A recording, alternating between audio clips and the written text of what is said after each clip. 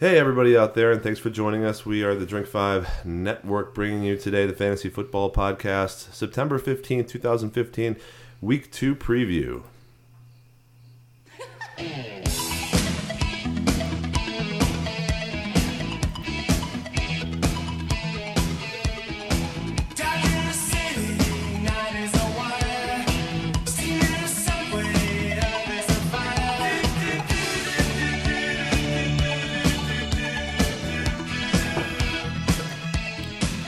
Okay, happy Tuesday, Jason. Oh, it's great to be here. That means that we've made it through 1 week of football.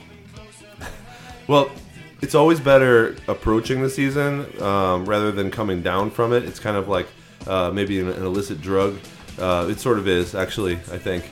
Well, we'll get into that, I think. So you're approaching the football season, and you're really excited about everything, and the preseason is coming up, and all these players are getting traded or getting injured or getting new positions and filling those within the teams. Yeah, you get really excited. Everyone's prognosticating. And then at the end of the season, it's like you're missing something again, and you have to wait for it. And I realize I feel like at the end of the season I'm spent, and I need some recovery time. Well, maybe, but I could take more is what I could take, I think. Okay. But the NFL players can't, and they're getting injured. We'll touch on that There would later. be no NFL players left if they played in the spring, too. No, there would be zero. They'd have to start hiring from Canadian League and from the Indoor Football League, and it'd be terrible. My suggestion is when spring comes around, watch a little bit of hockey, and then if you really need the football action, watch Aussie Rules football, which starts in like late spring our time. We could find, football-ish things. Canadian football starts in the summer. I'm just not interested. And Canadian football leads right into the NFL. That seems like a really bad substitute for the good actual product. I'm not saying it's a substitute. Do you know? I'm just saying let's not kill all the NFL players off. Do you know a lot of CFL stars? I know of two big CFL stars from the past. No. Guys right Today. now that are in the CFL that are lighting it up. No. I'm hoping that it could be Jordan Blackman soon. Or Justin Blackman. If I'm missing his name. Yeah. Not because I usually just screw up names anyways, but because I truly forgot for a second. Well, point is it's just not a big draw. That's all there is to it, really. What are you going to do? Well, I mean, it's a big draw in Canada. I guess. But the NFL is probably still bigger than the CFL, isn't it? The NFL is bigger than everything. Exactly. That's not really, like, it's fair. No, but it doesn't need to be fair. You could legitimately compare it to, like, hockey in terms of viewership. The CFL? I think so. Because both have low viewerships? Well, the NHL has very high viewership in Canada. It's popular there. Right. What do you want? I mean, it's popular over in Northern Europe, too. Man, I don't want to bleed this discussion into hockey. I don't know how I got into that category. I got you to talk about hockey for a second in September. It's bad enough for me when hockey starts, in the coming weeks anyway. So I'm not really interested in bringing it up. Right now. This time next month we'll have had the NHL season start, which is totally inconsequential to me. There'll be baseball playoffs, Dave. We'll be talking about preseason NBA. No, we won't. We're not going to talk about any of those. We're not going to talk about any of that. No, absolutely not. So we are the Drink 5 Fantasy Football Podcast. My name is Dave. Across from me is Jason. We're here every Tuesday to bring you guys. We never did that, huh? To bring you guys stuff and things, things and stuff, and what we're drinking. And we just talked about how football is so great. It's finally here. Week 1 is in the books. Week 2 is on Thursday, which is just 2 days, less than 2 days now away from us, and it opens up with the big game against the Chiefs versus the Broncos. Mm-hmm. And that should be kind of a high-octane game. Both have good defenses. Both have good offenses. So I'm really looking forward to it.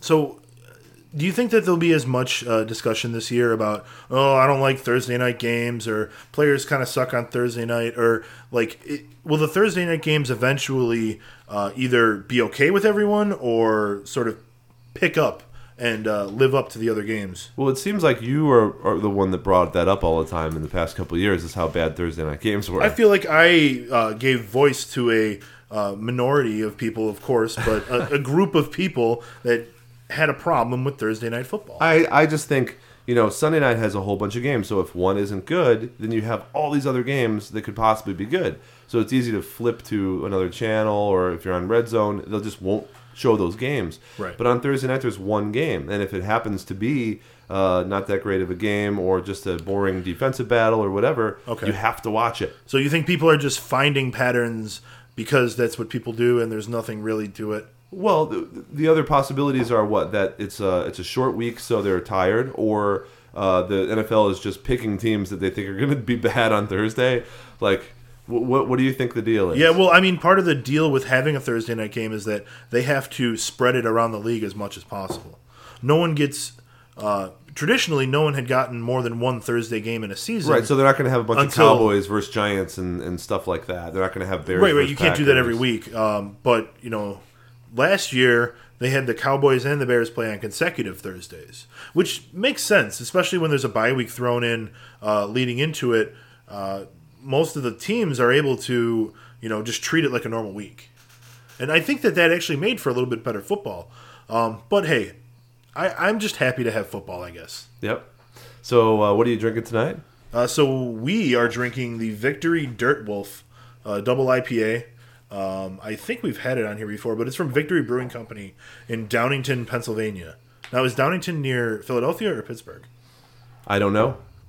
I love Pittsburgh, but I do not know the area. All right. Well, it is an 8.7% beer, so that is pretty sweet.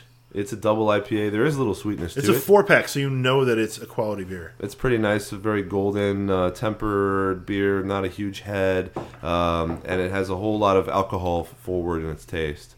So it's pretty good. It's definitely more of a citrusy IPA rather than a hoppy one. We just had the opposite of that, and it was like pine resin from Deschutes. And it was a really good beer, but it was... It's amazing how they can just make these IPAs be so much different now that, should they really all be classified as the same type of beer? I don't know, but I'm fine with it. Anyway, moving on. Congress is going to start looking into daily fantasy sports. So you're familiar with DFS. I think you played some this year. I did all right last week, if I do say so myself. You won some money. You quadrupled up in a tournament, right? I did quadruple up. So leave it at that. Okay. We'll not talk about the actual dollar amounts. We'll just have you guys out there thinking that he started with 50 and now he has 200. He did a really good job. The way that people talk on the radio, they're like, yeah, I bet $1, and it was really $100, right? So I bet like $2. No big deal. Well, see, you're not supposed to tell them. It's this air of mystery. It doesn't have to be. Nobody knows if I really bet $200 or not. And quadrupled up. All right, you wouldn't want to tell everyone you have this giant DFS problem. If I did that, we may be drinking like champagne. But probably not. So we're talking about FanDuel, we're talking about DraftKings, we're talking about, there's a whole lot of these, but those are the two biggest ones. Specifically, one Democratic congressman has requested a congressional committee, and he said anyone who watched a game this weekend was inundated by commercials for fantasy sports websites. And it's only the first week of the NFL season. So, I mean, how did that sit with you? A bunch of DraftKings commercials because it was an ESPN broadcast. Everywhere you look, it's either FanDuel or DraftKings because it's $1 billion industry. Yeah, I mean, honestly, the only thing worse than seeing all those commercials was watching Chris Berman and Trent Dilfer do a game on Monday Night Football. So Monday night was pretty bad for you. Oh, man. The first game was good, the Eagles-Atlanta game. The first game was good. I never had such an appreciation for Tirico and Gruden as I did when we watched the second game. Okay. And even you joined in the jeering at them. Yeah. So he says these sites are enormously popular, central to the fans' experience, arguably, and professional leagues are seeing the enormous profits as a result. Now, FanDuel and DraftKings have both partnered with not only the NFL, but the NBA, individual teams, all kinds of big companies. So they're sort of becoming ingrained or have already become ingrained in this entire NFL process. Right. They've gotten huge amounts of investment capital over the last year.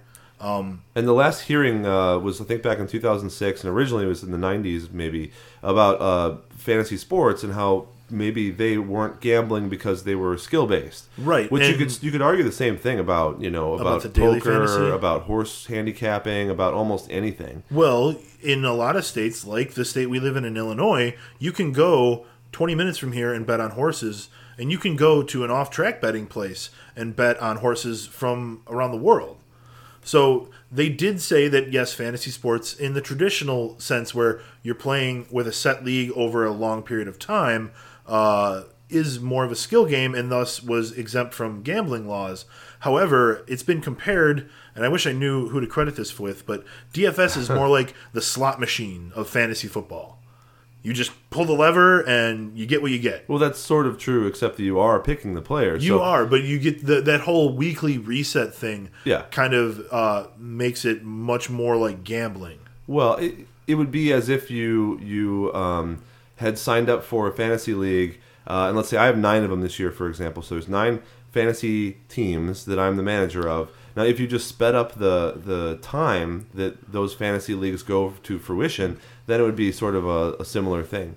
So the fact that the time has anything to do with this is a little puzzling to me. No, the way I would look at it is that if you had all those leagues, but you had to pay for them every single week. But it doesn't matter if you split up the payments or if you pay for them all at one time. Oh, it matters a lot in your mentality. Okay.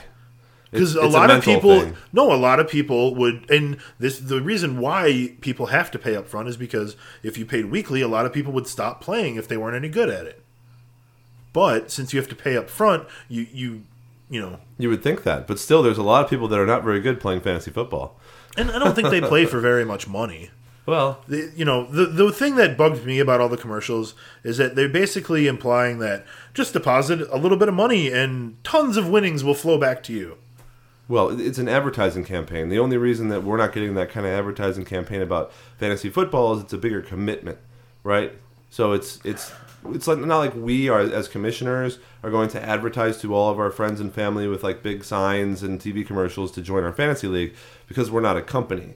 So this is a company who's running it. Well, I mean, we're just inundated budget with these two companies advertising, but in years previous, there's been millions of NFL.com fantasy commercials, ESPN.com fantasy commercials. Sure. Like to go and play the leagues on their site. So it's not, there's just less variety now, I suppose. Well, there's more of this. They have a bigger budget. They make more money. They certainly do. They make more money on these transactions, etc. So that's just how it works. But I saw a quote in Bloomberg that said that in week 1, both DraftKings and FanDuel combined were scheduled to take in about $60 million, which is twice that of all this Vegas sports books. Yeah, it's pretty great. And it's kind of come out of nowhere. Like, we played a little bit last year. I think it's been around for about 4 or 5 years. I think I signed up for an account in 2012 and never played. Really? Yeah. Hey, that's why when I logged in last year, I had money in the account that I was not expecting. But hey. That's always nice, right? Yeah. I never won last year either. This is the first time I've won.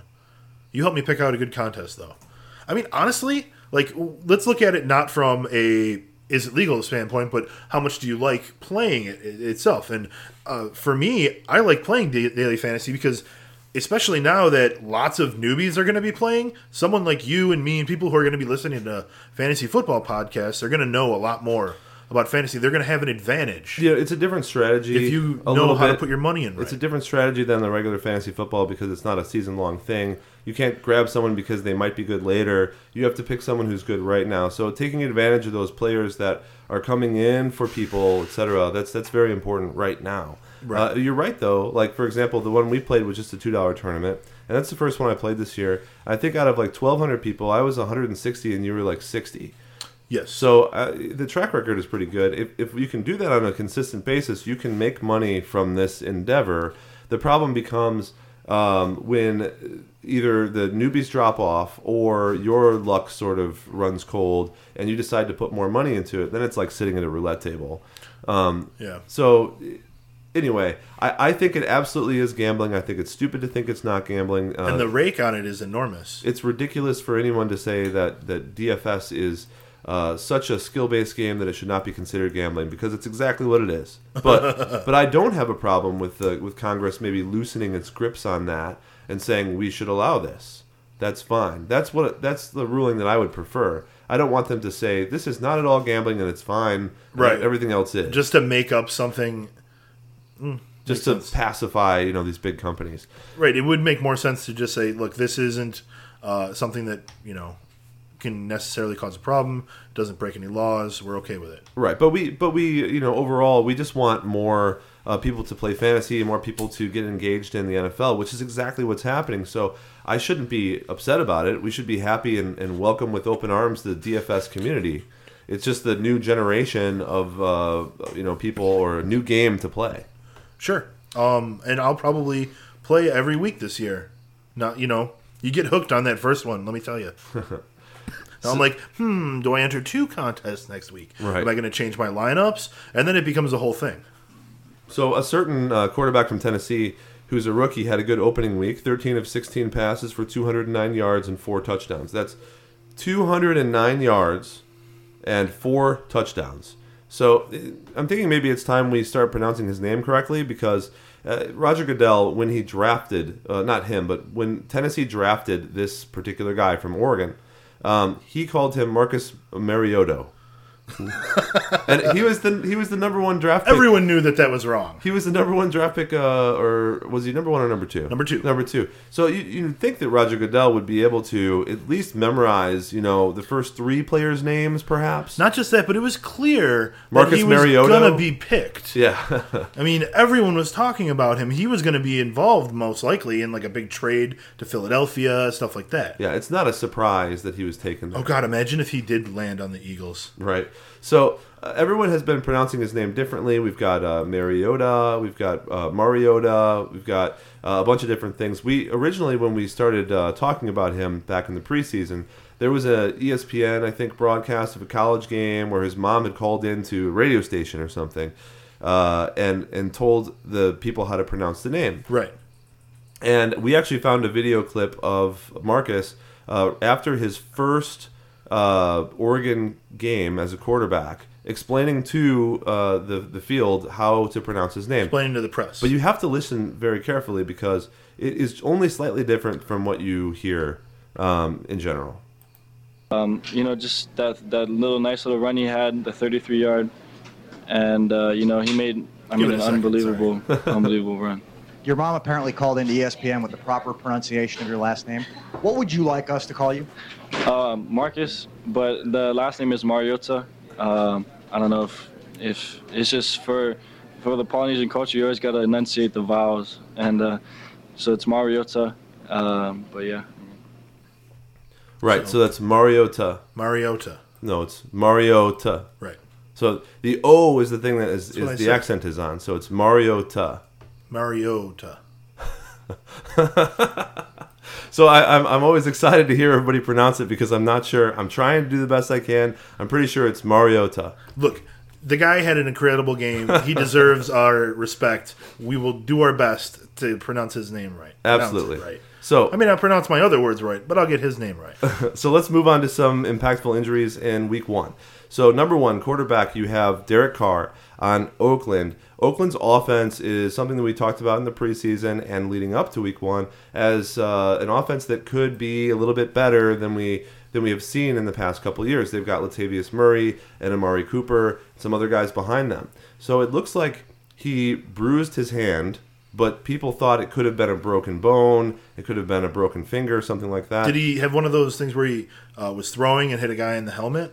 How did he hurt himself? I'd have to go back and look at the video. I've done too much research today. The Oakland Cincinnati game was one that Red Zone Channel stayed away from. Right. And it didn't show up very often. And they had an MRI on Monday of his hand. Didn't reveal any lasting damage. So bruised thumb is the official diagnosis there. They were actually looking into signing Christian Ponder, which would be a sign that Derek Carr would not be the starting quarterback there for at least one game if they're trying to get a veteran over Matt McGloin. The latest bit of noise, not noise, well, I guess noise. It is mostly noise. The latest bit of noise says that Derek Carr is on track again to start in Week 2 and seems a lot better. So if it is just a bruised thumb, the only thing to really be concerned about is that it's on his throwing hand. So as long as he's better than McGloin, which he probably should be. Yeah. Unless he gets hit by a helicopter or something. Non-primate Derek Carr is better than... Non-primate? Is that what you said? Well, if he doesn't have an opposable thumb, there's an issue there. That would be a problem, yeah.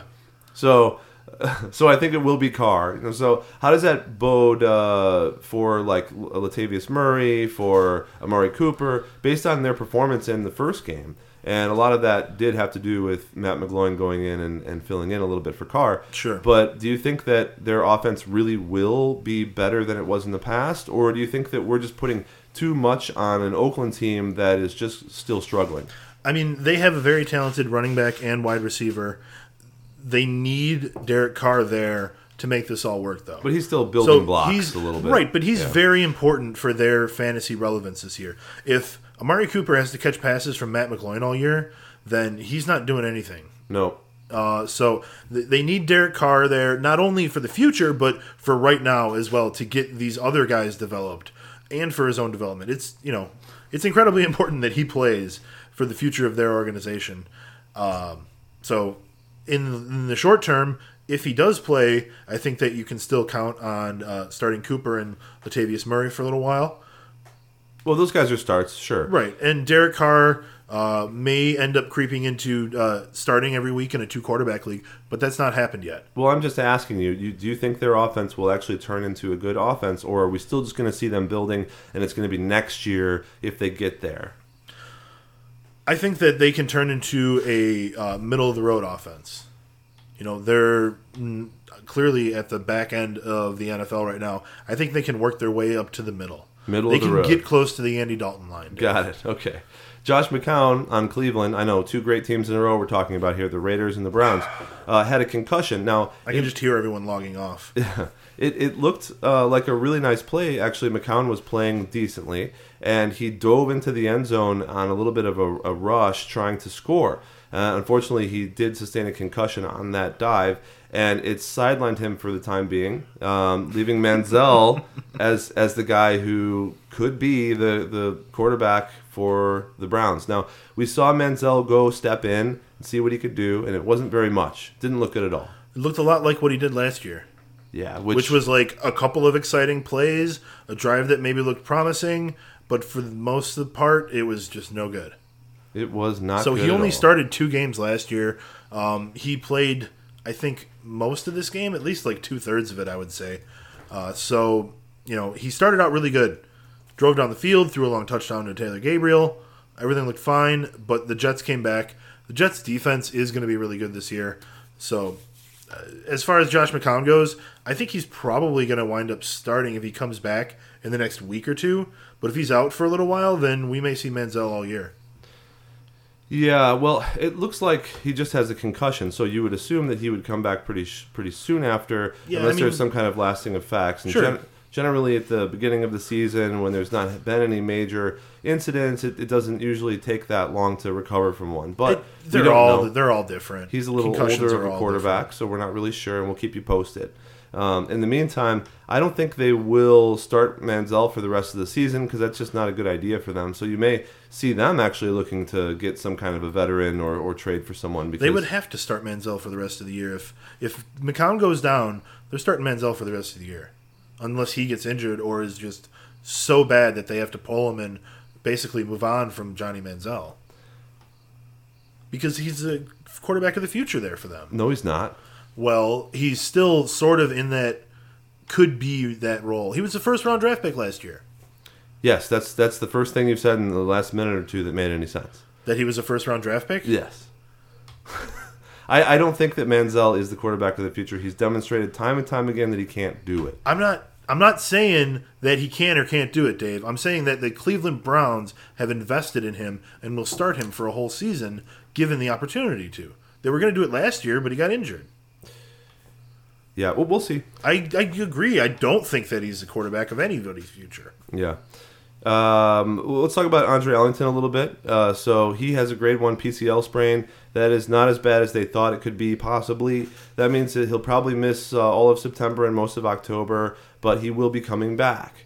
In the meantime, we have Chris Johnson and David Johnson. Johnson & Johnson, right? That's what we're calling them. Right. I'm pretty sure. Yeah.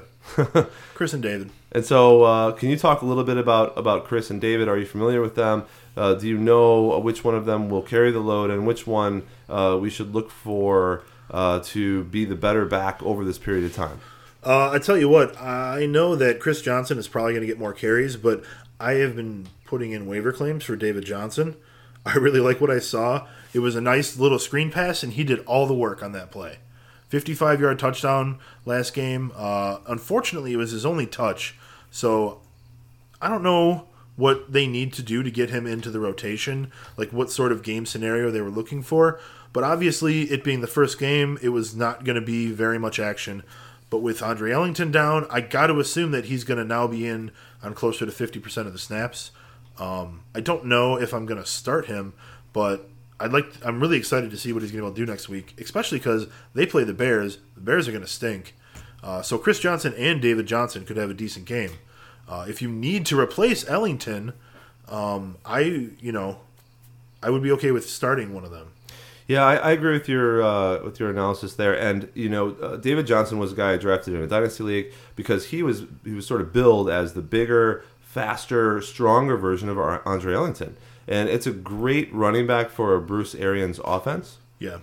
Because that's exactly who he wants. He wants a guy who can kind of do anything, who can be the explosive guy in the flats and on the sides, but they can also be between the tackles runner if you need it. And it seems like David Johnson could be that guy. But Arians has said time and time again that he doesn't want to take a rookie and have him get all this pressure on his shoulders and carry the load. So I think you're right. He'll be 50-50 at most. But that doesn't matter because that's all Ellington ever was, and Ellington still got tons of fantasy points. We kind of hyped up Carson Palmer and the Cardinals a little bit in the offseason, and they certainly delivered in week 1. And the Saints aren't a slouch, and now they're going to play a proper slouch in the Chicago Bears. A proper slouch. Proper slouch. That's great. So, for next week, go with some Cardinals. Start maybe John Brown. I like Carson Palmer next week. And Chris or David. Yeah. If you have to choose between the two, I guess you would go with Chris Johnson. But the odds are you're not gonna have both of them on your team. Well, it's just the risk reward kind of thing, right? So exactly, higher ceiling with David Johnson, I would assume, because Chris Johnson could certainly wind up just at 3 yards per carry, like he does all the frickin' time. Yeah, he still looks like a good back, though. He always seems to come into the new season, regardless of what team he's on, with a little bit of explosiveness, and it's always fun to watch. Let's see, we've got C.J. Anderson. C.J. Anderson from Denver, of course, and his injury is a little hard to figure out. So it looked like, maybe he just had some sort of a foot injury or like a bruised heel or something like that. But I'm hearing whispers of turf toe and other things like that from the dregs of fantasy football society. Turf toe is kind of a nasty word. Well, there's a lot of injuries like that for running backs like CJ that need to be really mobile, and if he's not able to cut and break on that foot, on that toe, on that heel, whatever's wrong with him, then he's not going to be a very efficient running back. And in that offense, they will go to Ronnie Hillman instead of him. So you drafted C.J. Anderson to be a top 10 running back on your team. In some cases, like in our rankings, we have him as a top 5 running back. So, Jason, you're in the situation. I have CJ. I have CJ on a team as well. I would suggest you get Ronnie Hillman immediately because if CJ doesn't play, it'll be Hillman as a top 10 back and not CJ Anderson. Let me see. This is such a dangerous time when we're like half obliged to talk about our waiver picks. But in that league, I definitely have claims in for him. So the point is, you remember last year where there was a whole bunch of running backs on Denver, and the one that won the job was C.J. Anderson, who is maybe the most unlikely suspect. And whoever gets the job is going to be a top 15 running back. So if Anderson has lingering injury problems throughout the year because of whatever happened here, then Ronnie Hillman is much more likely to carry the load. But now, are you starting Ronnie Hillman on Thursday night? If C.J. Anderson isn't playing. If he's not playing? Absolutely. Yeah, if he's not playing, sure. Otherwise, it's just a committee and we don't know yet. And that's a tough one. Then I would rather start maybe someone from another team, etc. But it's a situation you need to really watch closely. If Anderson does play and he still has problems, then it's somewhere you'd want to go, I think, somewhere else. If you could maybe trade him off right now, that might be something you should look into. It's hard to trade the injured player. Well, some people don't know they're injured. Some people don't follow. That's why people listen to podcasts like this. That's why people run podcasts like we do. If you want to pull a cheap one like that, then go for it. How is that a cheap one? Look, this is money, right? We're not playing for free. We're not playing for bragging rights for our friends. I'm not saying you got to tell them, but that's fine. If you had the opportunity to trade a guy like C.J. Anderson or Des Bryant, who I'm about to talk about, especially if I had Des Bryant, I don't think I'd be offering him for anything that like resembled like his previous value if I was trying to trade him. Well, I mean, that's interesting. So let's talk about Dez then. He's suffering from this Jones fracture, which is the same injury that kept Kevin Durant in the NBA, Marvin Jones out for basically a whole season. And he first said 4 to 6 weeks, right? That's what Jerry Jones said. Not that he's a doctor or knows anything about medicine. And then Des Bryant was tweeting from the hospital, and he was saying it'll take 6 to 8 weeks, probably 6 weeks at least. But we know from listening to actual medical professionals talk about this particular injury, which is the fifth, metatarsal, something like that, which is basically the pinky toe. Okay. If that is the problem, this particular fracture, which is like broken in a particular way for Dez, a situation that has ended other players' careers, in fact, especially if they're bigger guys. We're thinking, and a lot of those doctors that I mentioned beforehand on Twitter, on different websites, have told us that 8 weeks is probably more reasonable. And if it's not 8 weeks, if he's not able to play at that point, he probably won't play for the whole season. So to think that the earliest you're getting it back is week 9. Yeah, to go from 4 weeks to 9 to maybe never. Those people that have Des Bryant, we feel for you. But again, I mean, you could try to trade him because some people might just see that 4 to 6 weeks and say he's going to be back. And so you take those short-sighted people who don't necessarily have the concept of this could be more, this could be worse. And then you trade him Des Bryant, and guess what? They get a bunch of nothing on their bench, and you get value now.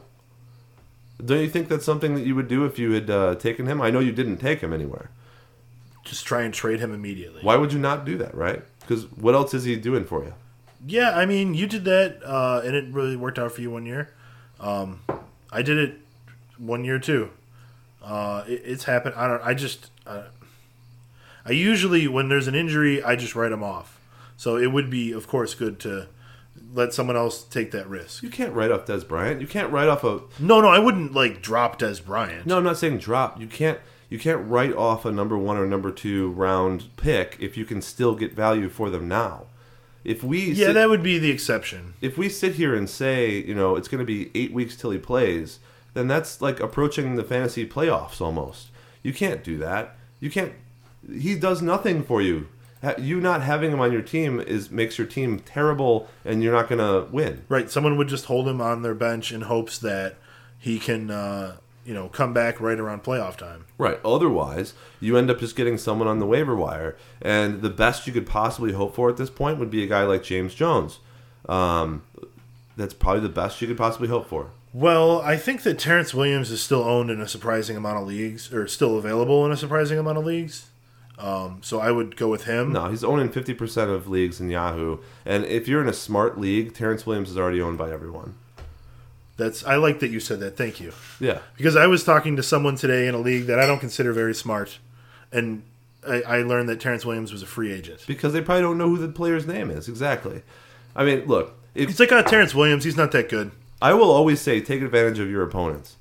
Right? And if you can pick up Terrence Williams and he's not available, yes, please pick him up. Yeah. But if you're playing in a league where he is available, you should probably not play in that league.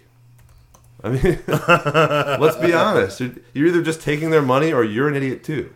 I'm sorry if someone here who's listening has that situation, and maybe your team is just stacked and everybody else. Well, I just like the fact that I have Terrence Williams on 2 teams. Yeah. So I'm really looking forward to at least 8 weeks of being the number 1 receiver in Dallas. Well, and that is going to help him, but it will also hurt him, of course, because now he's going to go against the number 1 in the defense.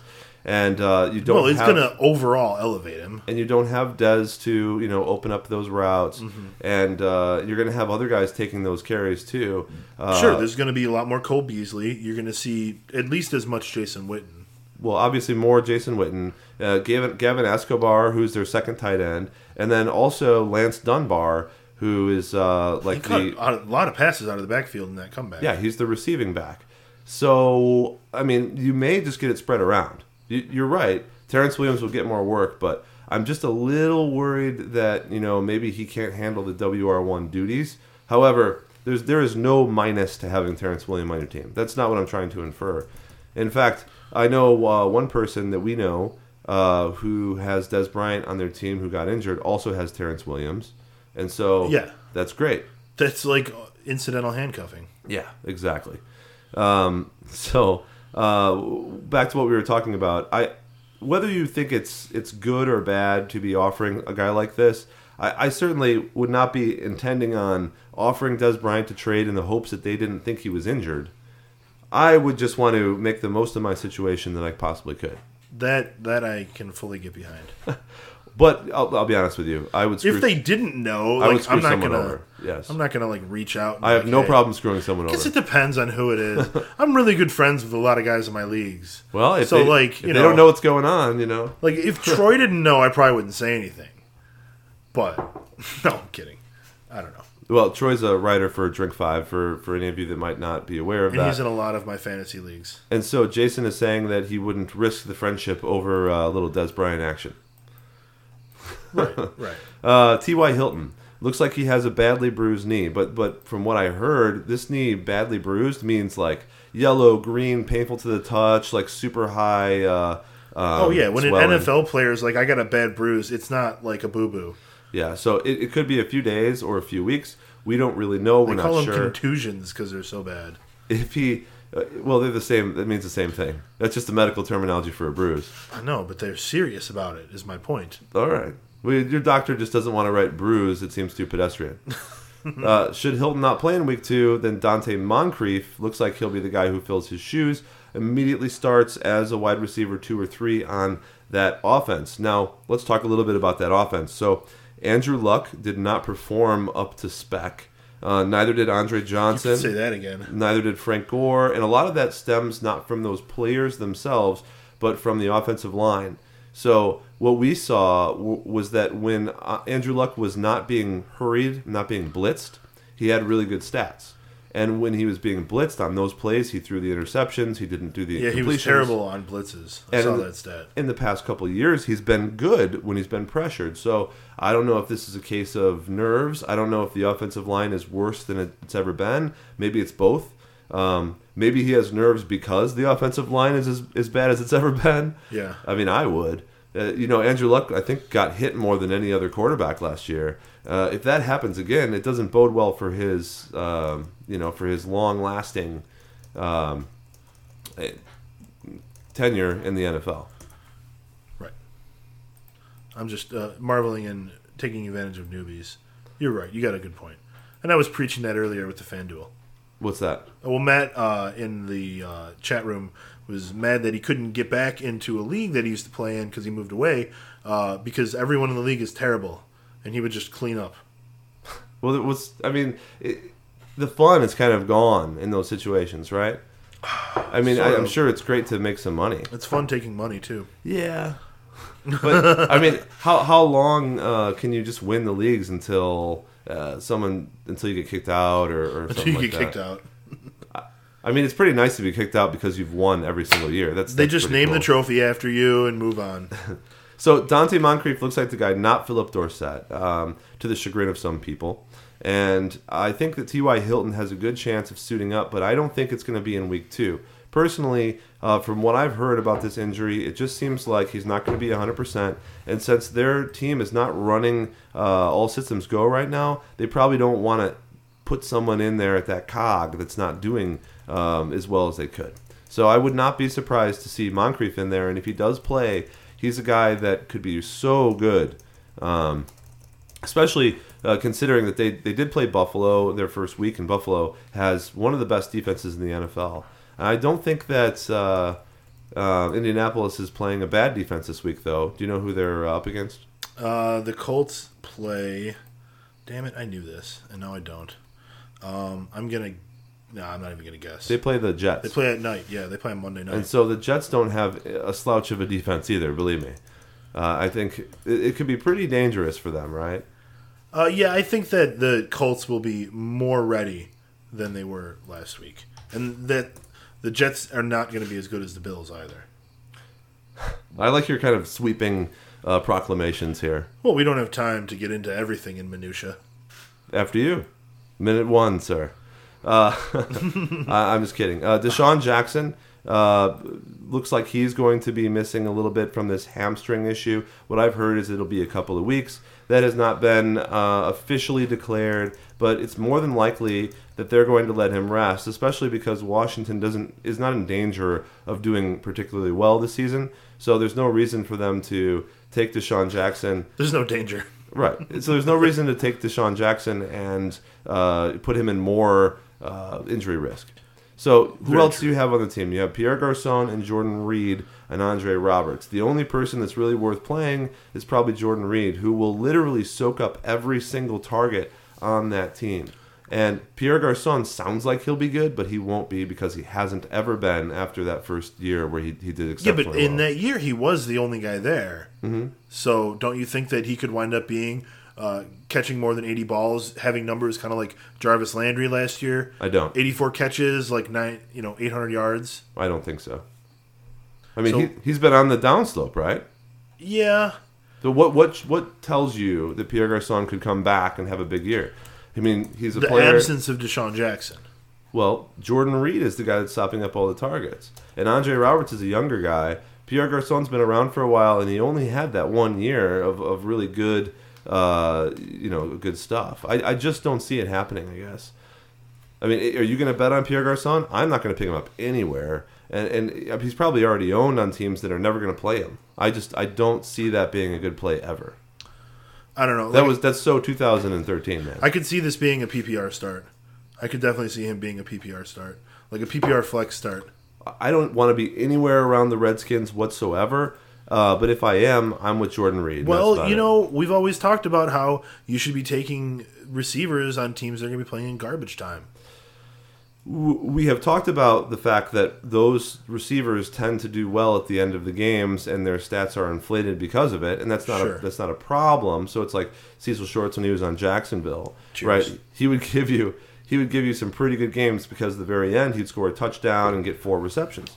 But do you really think Pierre Garçon is going to be a startable wide receiver in this league this year? I just don't. I mean, we don't have to agree. No, I understand. I do.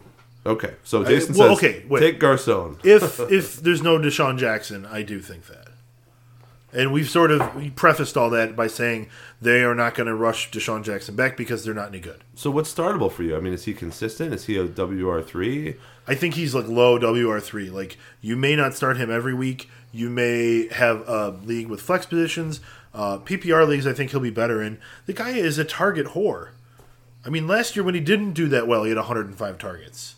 His problem is that he doesn't catch the ball at a high enough rate. He just doesn't do anything with it. No, he doesn't.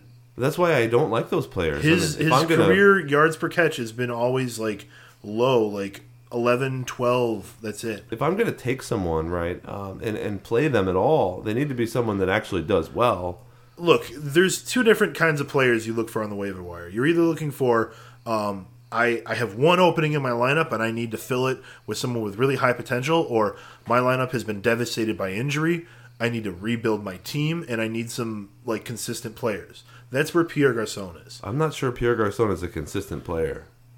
I mean, look, in leagues where you had Jordy Nelson and Des Bryant and Kelvin Benjamin and all the receivers that have gone down, Pierre Garçon is a fine replacement that, like, you're not going to be happy, but you can start him every week and have a reasonable floor with him. Yuck. Well, I guess. I would be willing to bet on rest of the season Pierre Garçon. Well, that's silly, considering the fact that Deshaun Jackson will be coming back in a few weeks, and you yourself said that you would never play him if you had Deshaun Jackson still starting on the team. If Deshaun Jackson comes back, then yeah, you don't start him anymore. Well, he has a hamstring. Of course he's coming back. Yeah, but I mean, what if they wait like 6 weeks and then he tweaks it again? They're not going to wait 6 weeks. I mean, they might wait 4. Is this one of those things where they just don't start anyone anymore because the Redskins have no chance of winning? So they're just like, we're gonna fold early. Yeah, we're just done. Our cards are on the table. You guys can play our scout team, and that's it. Everyone gets a win. Would they get in trouble if they did that? Would the NFL like prosecute them or something? Yeah, it would seem like they're tanking the season in order to get a number 1 draft pick. So they would be disciplined in some way, I'm sure. Huh. All right, well, so you like Pierre Garçon. I don't. Let's leave it at that. Tight ends, Delaney Walker, Tennessee. He has a splint on his right hand, and he had a cast, like a sort of a walking cast when he... Not a walking cast, because he's not walking on his hands. For some reason, he's still walking on his hands, even though he has a cast on. Anyway, it really doesn't make any sense. Not a good sign. He's a right-handed catching tight end who has a splint on his right hand. But it doesn't look like he actually got a major injury. So he'll probably be on the field in week 2. If not, it's like one of those walking boots they wear just to act like they're injured. Yeah. It's stylish, man. It's stylish. It's like wearing glasses when you don't have a problem with your eyes. I hate those people. Anthony, don't hate. I hate them. Anthony Fasano could fill in if he doesn't play, if Delaney Walker doesn't play. But Fasano's not really a startable presence in the NFL, so Kendall Wright gets the biggest boost out of that. And you saw how well Kendall Wright did. He'll do even better if there is no Delaney Walker, because that's the dump-off target, is Kendall Wright and Delaney Walker for Marcus Mariota. Right. Let me say that again.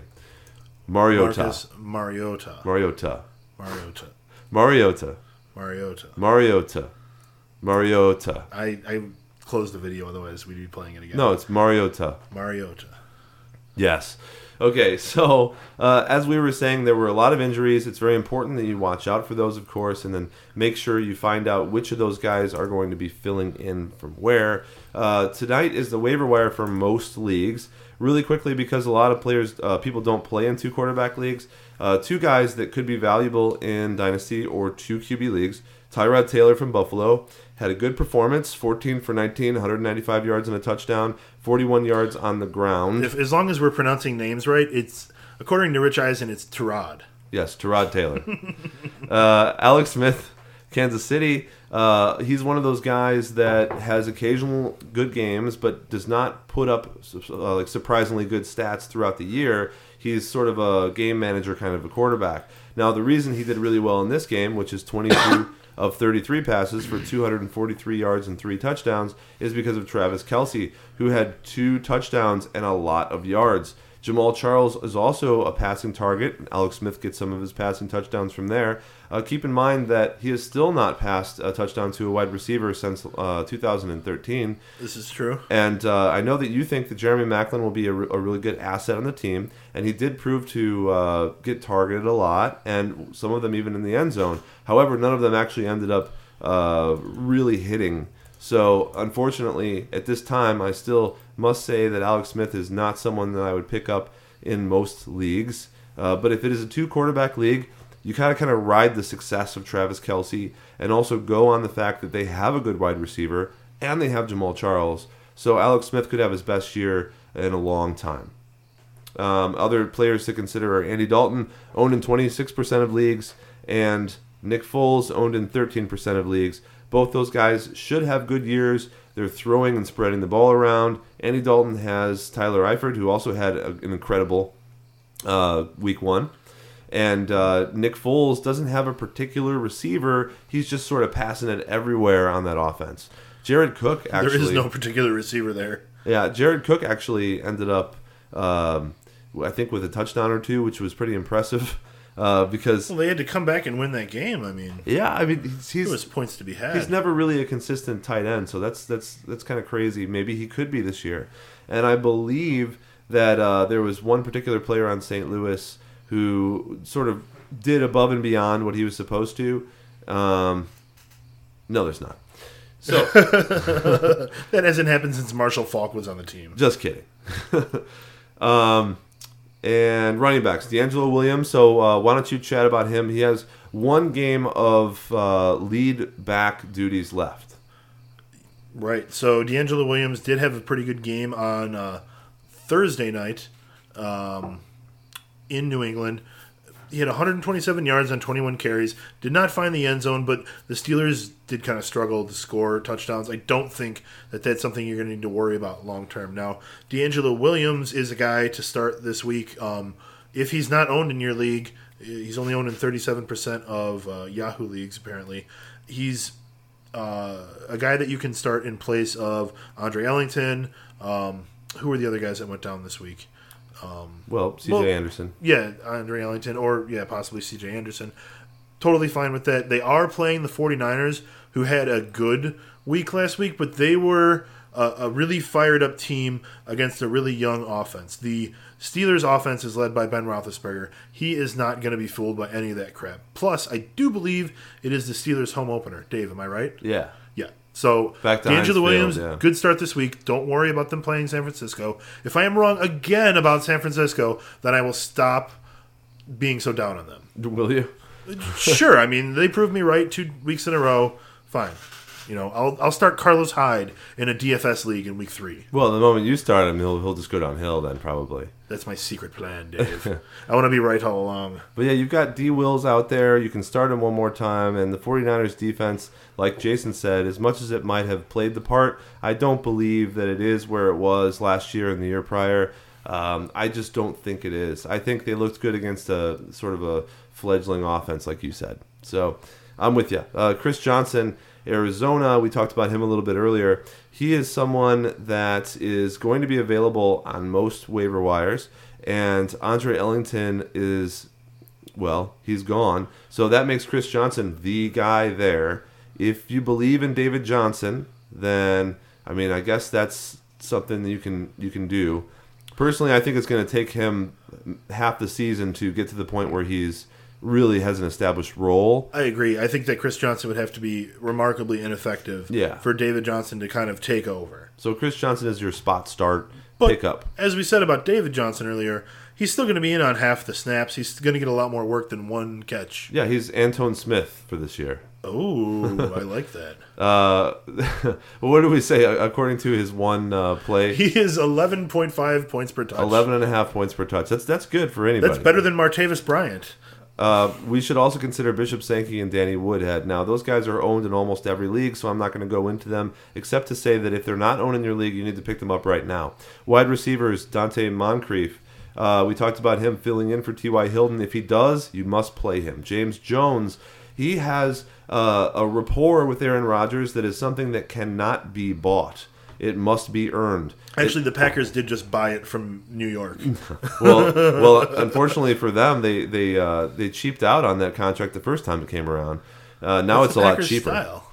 Fair enough. But people were talking about Devontae Adams being amazing. They were talking about Ty Montgomery, and Jeff Janis. All these guys that could fill in. None of them really have that relationship with Rodgers that James Jones does. Right, Montgomery and Janis, neither of them had a reception. The moment that James Jones came back, he was now exactly in that same old relationship with the same offense. They didn't have to learn anything or talk to each other. They suddenly were... He still hasn't talked to Aaron Rodgers. They haven't said hi. They haven't had a beer yet. They're doing this on purpose. Right. They're just like, you run there, but without saying anything. Now, I know James Jones is getting older. I know he didn't do that much on Oakland, and he didn't do anything on the Giants, but it doesn't matter because he played any regular season games for the Giants. When players go back to... Aaron Rodgers. When players go back to their teams that they were previously on and previously built relationships in, they tend to do really well. And that's what we're going to see from Revis this year on defense. That's what we're seeing from a lot of players. And James Jones is just one of those. So I expect him to score 7 or 8 touchdowns. He already has 2. Continue to perform well and be pretty much that guy that everyone thought Devontae Adams was going to be. James Jones is going to be one of those guys that breaks the record for most touchdowns against the Bears or something like that. That couldn't be that hard. Terrence Williams, we talked about him earlier too. You should get him if he's available. He's probably not. But if you have him on your team, you have to start him every week now because he's like the Des Bryant Jr. of that team. His targets will increase and so will his production. Percy Harvin, interesting work in week 1. Caught 5 targets, all of them. Now, I don't expect to see that level of efficiency on a week-to-week basis. Also, Sammy Watkins was held to nothing because he was being shadowed, and Buffalo's play calling didn't really include him. That was the only thing the Colts did right, was shut down Sammy Watkins. Yeah. But I do not see a future in which Percy Harvin is a startable every week wide receiver. So this is going to be one of those things that happens every 3 games. Percy Harvin has a good game. And that's not something that you can count on. So I would be wary about picking him up. Tyler Lockett, who's a rookie for Seattle, ran back a touchdown, looked explosive. He didn't play a whole lot, but he looks like a better receiver than anyone else there except for Jimmy Graham. So I would not be surprised if Seattle continues to try to exploit his strengths, and he is a good pickup in every league for me because Seattle is the best team in the NFL, even though they lost to St. Louis. I understand that's hard to grasp, but I still think they are. Okay. I will wait a few games before I go one way or the other on that one. Tight ends, we have Heath Miller. Heath Miller is a tight end from way back that has always done very well when he needs to. Heath. The Steelers had playmakers like Martavis Bryant and Antonio Brown. Before that, Mike Wallace. Over the years, Heath Miller has had a little bit less of a role, but this year his role is going to pick up, at least until Martavis Bryant comes back from suspension, because Roethlisberger is looking for trusted red zone targets, and he's looking for guys that can move the chains. Marcus Wheaton is a relationship that's still developing between him and Ben. And so Heath Miller is a guy who caught 8 of 11 targets for 84 yards, and he's definitely a guy who can get a touchdown because he'll be one of the tallest guys out there. And he's a guy that will be consistently targeted. So PPR or even in regular leagues, if you don't have one of those great tight ends, he is a guy that will be putting up, bottom of the top 10 stats every week. I like him for sure again this week. I think when Le'Veon Bell comes back, that may take some work away from him. Well, D. Wills has done almost the same thing that Bell does in that offense. 127 yards and 0 touchdowns is like Le'Veon Bell's floor. Well, they played New England and they lost their ass, so, Yeah. Well, they didn't. They only lost by a touchdown. In the end, it was only by a touchdown. Let's be honest. It didn't quite seem that close the whole game, but some made Scobie field goals instead of misses. It's a different game. The thing about that game is that they sliced through the New England defense like nothing, and New England sliced through the Pittsburgh defense like nothing. Oh, yeah. Neither of those teams are going to have trouble moving the ball this year. No. Ladarius Green, owned in 20% of leagues. Now, this is a good tight end pick. This is a guy that, while Antonio Gates is gone, which is going to be 3 more weeks, he is going to be getting the majority of those passes along with Stevie Johnson and Keenan Allen. I kind of like that offense. I love how they're moving it. I like Woodhead. I like that everyone who revolves around Rivers is a guy that moves in and out of the slot. Like, they're just constantly just sort of like receivers in this big circle around Rivers just like getting open. It's amazing. All Phillip Rivers has to do is learn the new number that's in the slot. Hey, Stevie Johnson looks really good. Keenan Allen looks like a return to Keenan Allen. Danny Woodhead gets more snaps. Keenan Allen had 16 receptions. Yeah, that was fabulous. Keenan Allen gets more snaps. Danny Woodhead is getting more snaps than Melvin Gordon. I don't know that that'll be the case at the end of the year, but for right now, that's fun. So, this is what we've told you guys all offseason. Pick up Danny Woodhead, start him for a week or two, and then trade his ass. Because Melvin Gordon will start getting phased into the offense. That's not exactly what we said. We said, get the guys, if you can, who are going to perform early and trade them before, if you can see but I don't a decline coming, you need to trade them. In our rankings, we don't see a decline coming. We're saying he's going to be a top 15 running back, top 20 running back for the entire year. If he remains at the same level of work. No, if he remains at the same level of work, he'll be a top 10 running back. He wasn't even top 10 this week, Dave. He had 20 points. How is he not top 10? The list I was looking at yesterday said he was 12. Okay, fair enough. Whatever. If he's at the low level, that's fine. The point is, Danny Woodhead, he's not going anywhere. In 2013, he had a ton of receptions and touchdowns and snaps. It doesn't look like he's in the top. It doesn't look like they trust Melvin Gordon. Now, if you can get something amazing for him, maybe go for it, but you don't trade Danny Woodhead now. This is why you got him at a low value, right?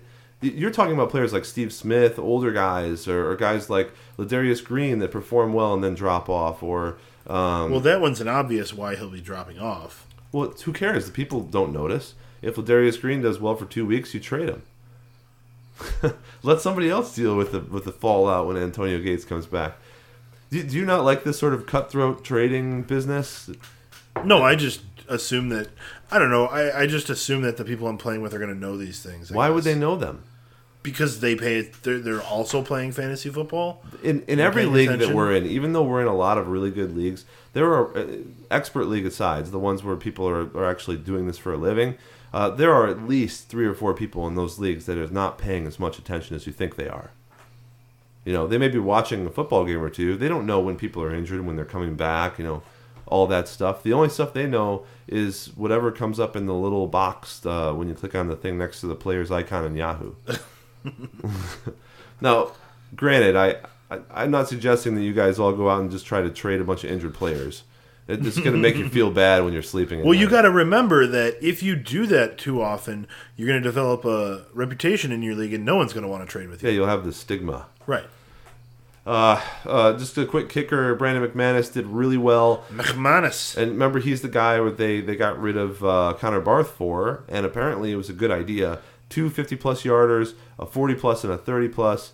Of course, it's always great to be kicking in Denver, but I don't see any reason why they won't continue to be kicking the ball. They always give the kicker there a chance to just go for it. I think it's good news. Good guy to pick up. Keep going with him. Speaking of Denver, back to C.J. Anderson for a second. He was upgraded to a limited practice. So that doesn't tell us anything. Well, I mean, he'll probably end up playing. That's my guess. If you have a limited practice, that's nothing. I mean, you have to literally be practicing in full in order to be playing, right? Mm-hmm. Otherwise, you're a game time decision. And if you're a game time decision on Thursday night, you might as well not play. Work. Yeah. I mean, it's Tuesday.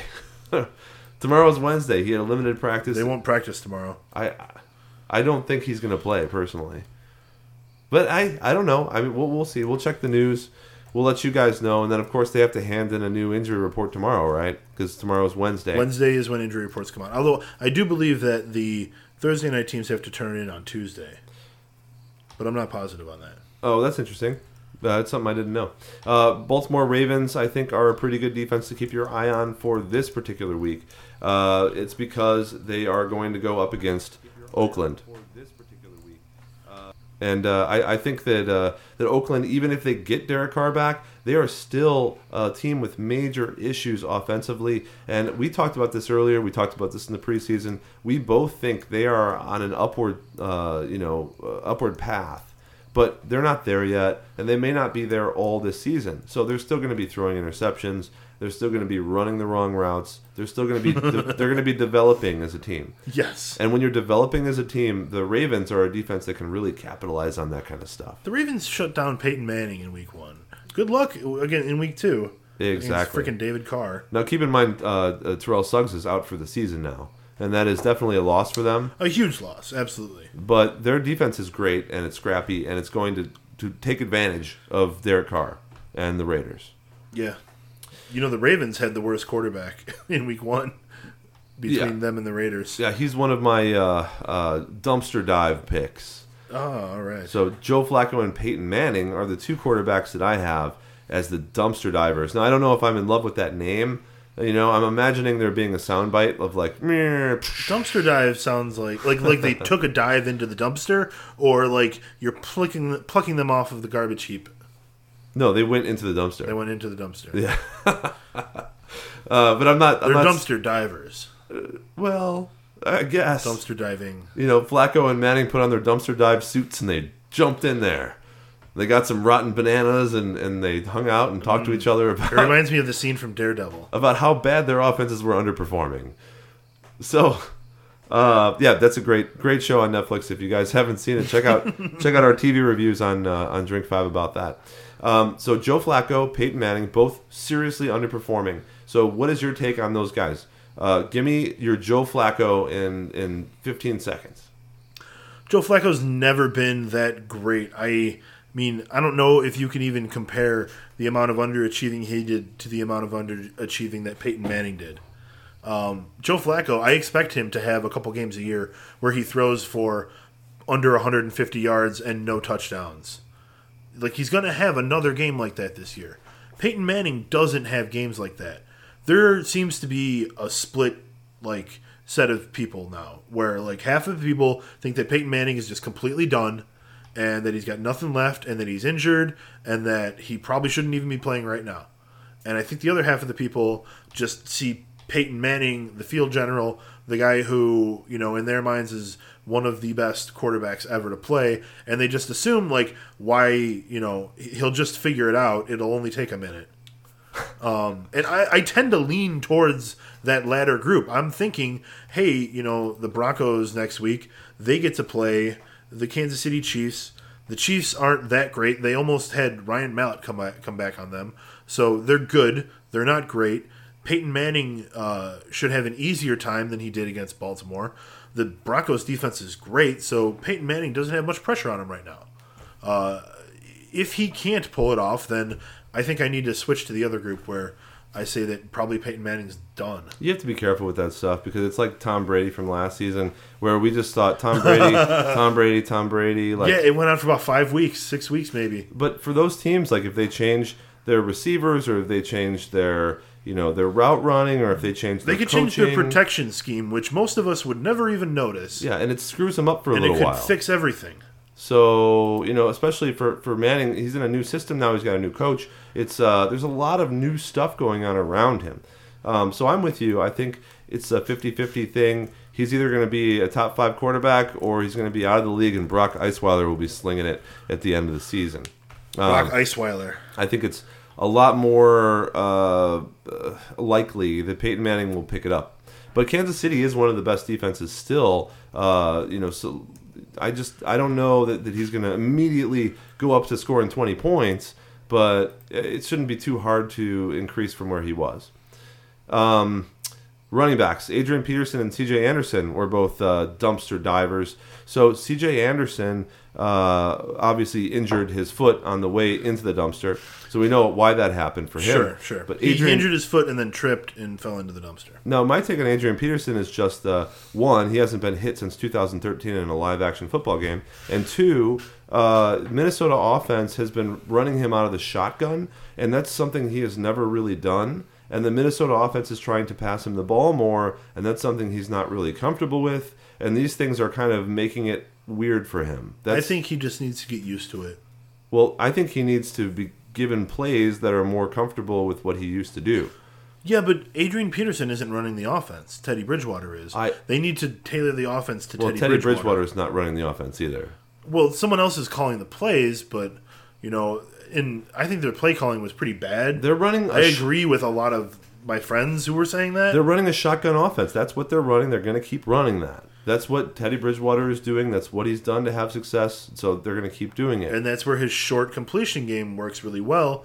But it's a weird thing for Adrian Peterson because he used to be running between the tackles. He needs to figure it out. He's Adrian Peterson. He can do it. Maybe he's going to be 31 next year. I don't. This could be the case of just a wasted bad Adrian situation. Peterson year. Yeah. Wow. He's a great running back. He should be able to figure it out. I think they'll find a mix. But I am surprised that he talked about it so bluntly in that way, saying I don't run out of the shotgun. But maybe it's just the fact that he wasn't in the preseason. He just needs to get some reps, and he'll get it. Yeah, but dude, this is a guy who is not incredibly smart. He's not incredibly smart. I'm not saying he's not intelligent. He's an incredible football player. He's not incredibly smart. He's run the same offense for a long time. That offense was changed. He's been left from the league.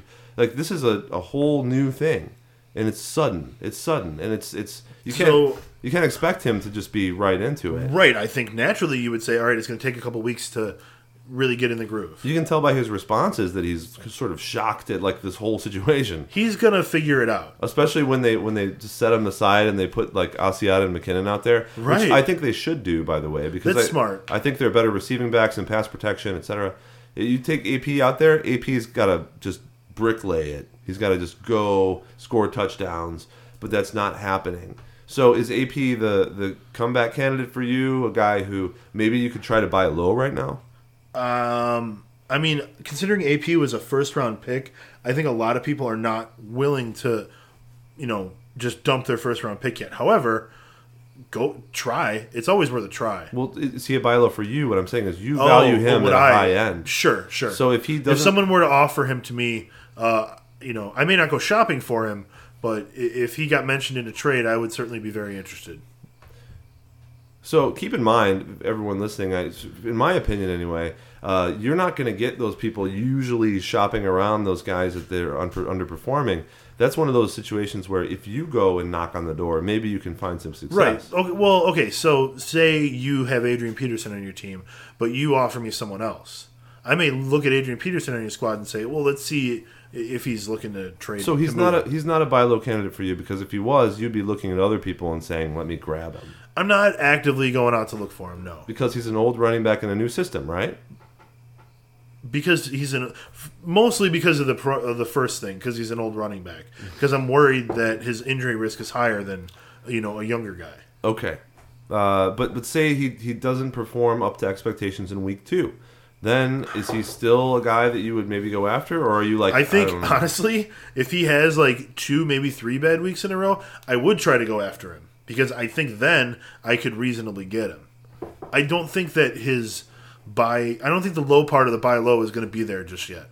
But don't think about that. So he is for you a buy low candidate. You would go after him if he doesn't do well in the first 2 weeks. Sure. Okay. So I sort of agree with that. I think that he'll find his niche in this offense, and that niche should be pretty strong. So if someone is not okay with him and they think that he's making his team perform negatively, well, right, then that's something you should probably grab in a redraft league for sure. Maybe they're a Bears fan. Maybe they're a frustrated Vikings fan. Both situations are bad to be in just as people. Wide receivers Calvin Johnson and Odell Beckham, both dumpster diving. So, again, right into the dumpster. Dumpster diving for us means those people that are significantly under their actual projections. And in this case, Calvin Johnson and Golden Tate both did poorly against the Chargers. And that was a result of Detroit's game plan. It's because Amir Abdullah. Well, no, it's not. He did well. It wasn't his performance that made Calvin Johnson poorly. But Calvin Johnson and Odell Beckham are guys that you drafted to be your top dogs. So how are you feeling about them? And how do you think that's going to? What are you going to watch in the weeks coming up? Is it the offense's fault? And if it is the offense going to get better? So, starting with Odell, he had 8 targets. I'm not too worried about what I saw. He does need to get downfield more. He only had 8.8 yards per reception. He's almost turned into, for this game, the possession guy for Eli Manning rather than like a down the field guy. So I'm not sure if it was the way Dallas was scheming them or part of their game plan, but I'm not so worried about Odell getting his workload in. He had 130 targets in 12 games last year. That's about 11 targets a game. Last week he had 8. So 8 isn't like anything to scoff at. With 5 receptions per game, that's 80 a year. I'll take Odell getting 80 this year. Now, Calvin Johnson only had 4 targets and 2 receptions. I don't know what the hell the deal is with that. I don't know why especially because the Lions were down, they weren't throwing to Calvin Johnson. So that may worry me a little bit more. Well, I've been saying for a while now that I think Calvin Johnson's sort of on his way out, but he's still a huge athlete. It's just that they have Golden Tate, they have a running game developing. He'll always be a huge whatever he is. Yeah. Because he's huge. I didn't draft him in any leagues, but I also didn't draft Odell. Now, I do agree with you. I think Odell will get his share of targets. I just don't know if he'll be the beast that he was last year. That depends on New York's offense. As far as Detroit is concerned, they're going to have games like that. San Diego did a good job playing defense against that aerial attack, or lack thereof. Eric Ebron actually got a touchdown and a number of yards that I didn't expect. So they did go somewhere, but they didn't go to Johnson and Tate. As far as tight ends are concerned here, we have Greg Olsen and Owen Daniels that were dumpster divers. Now, Owen Daniels is considered a much higher projected tight end because he is the new tight end on Denver that Peyton Manning's throwing to. Obviously, as a result of Peyton Manning not having a very good passing game, Owen Daniels didn't get whatever he was expected to get. Right. Greg Olsen, you would expect him to get a ton of targets because Kelvin Benjamin is not there. But it didn't turn out really that way. However, Olsen had a possible touchdown reception. He had one called back, yeah. And if he would have gotten that, he wouldn't be on this list. So suffice to say, we think Greg Olsen will be just fine in that offense. Sure. I'm not too worried about Greg Olsen. Honestly, I'm not too worried about most of the guys on that list. Let's play a little game. So we have overachievers here, which is the opposite of dumpster divers. Much more fun to talk about. Puts a smile on your face, right? Sure. I want you to tell me, out of these 4 guys at a position, which one will continue the trend of overachieving over the next couple games, and which one shouldn't be on that list and it was a complete fluke. Are you cool with that? Okay. Do you want me to tell the folks who the 4 players are? I'll tell you the players. Okay. And then you tell me which guy will continue on that trend. And which guy is a fluke. And which guy shouldn't be on the list. Exactly. Okay. And the other 2 we'll assume are somewhere in between those things. Okay. All right. So week 1 overachievers, we had Nick Foles on St. Louis, who beat Seattle and scored a bunch of touchdowns. Marcus Mariota, and he had 4 touchdowns and 16 throws. He was almost perfect. 16 completions. Alex Smith, who threw a whole bunch to Travis Kelce and Jamal Charles, and also over-exceeded his usual goals. And Tom Brady, who had 3 touchdowns to Gronkowski, a touchdown to Scott Chandler, all tight end day, and had just a field day versus the Steelers. So which one continues and which one is a fluke? Fun common stat. Alex Smith and Tom Brady have not thrown a touchdown to a wide receiver this year. So I think that Mariota, I just feel like I said it weird, even if I didn't say it wrong. Mariota. I think he'll be the overachiever of the year. If ever you want to hype someone early and crown them early, so you're give high him the on rookie him, of the year. Or not high on him? Oh, he looked fantastic. He looked like an NFL quarterback. Yeah. I mean, why do you think Chip Kelly wanted him so badly? I know, Can you imagine him being the play caller? I said that earlier. The signal caller of the Eagles, yeah. Oh, man. And then, I don't know. I mean, look, I know he's Tom Brady, and he had a really good game, but I don't think he belongs on this list. That is achieving for him, not overachieving. That's all, But you're asking me which of these guys falls off. They all exceeded their projection. They were the top 4 to exceed their projections. I would regularly expect Tom Brady to hit or exceed his projection, but that wouldn't be a very good projection. So who falls off then? You got to justify. So falls off, I would say Foles. Okay, so Nick Foles falls off because why? Because St. Louis doesn't have a good target? Because they don't have the targets. Is he going to play a Alex Drew Brees? Smith has Kelce and Jamal Charles. And Jeremy Maclin. See, I wasn't going to keep bringing up Jeremy Maclin because they brought him up all year. And you kept giving me crap for him. I still like Jeremy Maclin. I think that if Jeremy Maclin struggles again, he's another buy low candidate. Yeah. And you can buy him really low because he wasn't that expensive. Yeah, but you're not mentioning him because you're starting to sort of temper your expectations for the Alex Smith wide receiver, Jeremy Maclin. I just don't want to keep, let him score a touchdown, and then I'll, That's what I'm saying. Start talking about let any wide receiver score a touchdown on the Chiefs first. Right. I kind of think, you know what, maybe that does need to happen before we keep talking about how good their receivers are going to be. Yeah. But I do still think that it's a three-headed beast between them. So and that'll keep Alex Smith up here in the achieving to overachieving. So Mariota, he ends up being an amazing rookie quarterback, and he's maybe a top 15 or top 10 quarterback, and continues to overachieve. And Nick Foles is the guy that is up there, but he's not up there for good reason. It's a fluke situation in this great performance for Seattle. Okay, I tend to agree with you. Okay. Running backs, we have Carlos Hyde, San Francisco. Great performance. He looked super, hyper energetic. He was diving into plays. He was looking for contact. Bishop Sankey is a player that we didn't like last year, but has really grown in his role in Tennessee and played extremely well in Week 1. Danny Woodhead, who's a guy that we have as I think a number 20. We were up on. We were high 24 on him. Woodhead. I think we were higher, honestly, than most any other experts out there. And let's be honest, we underprojected. No, because we were projecting for an average, not for a high. You can't project for an overachievement. Right. I think we did pretty well. I'm not sure exactly where he was on the Week 1 rankings, but I would suggest he was probably... In a standard league, he was 7th overall. So he did make top 10, as we were arguing about earlier. Yeah. And then Chris Ivory on the Jets, who, again, he had a really good performance. He's obviously entrenched in their, every single down back position. Okay. And so Hyde, Sankey, Woodhead, and Ivory. One of those guys is a fluke, and one of those guys is going to keep going. I think Woodhead and Ivory can both keep going. Carlos Hyde feels like a fluke, but I'm not sure. But I'm pretty sure Bishop Sankey was a fluke. Now, You've just mentioned all 4 players. This is the rules of the game have been broken here. You have to pick one. I play by the rules. One that trends up, Okay. and one that is a fluke. Okay, then the one that trends up all year is Chris Ivory, All right. and the one that is a fluke is Bishop Sankey. Got it. Because we both thought that Hyde wasn't going to do well. His performance just in that game against Minnesota, even if he doesn't play that well the rest I'm willing of the year, to shut up about Hyde for a week or two after he's- seeing that. he's good. Yep. Yep. Wide receivers, Julio Jones on Atlanta. Way overachieved. Nice work. A lot of people think he could be the best receiver in the NFL ever in I the knew he history scored of the 30 NFL. a week. Travis Benjamin on Cleveland.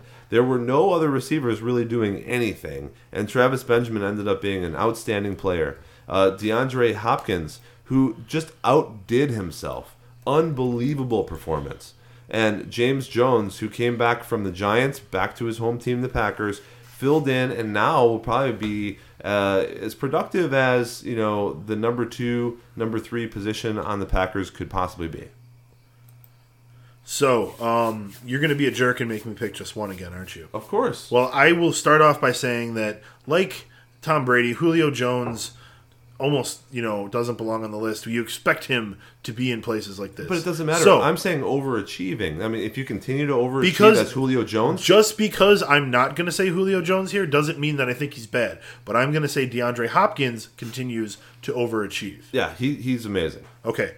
And I think that Travis Benjamin is going to be the guy who can't keep up because that team is not going to figure it out. Travis Benjamin does not have a history of being the guy, even though he hasn't gotten a chance to start much. So 3 catches, 89 yards, and a touchdown. Looks great on paper, feels good week 1.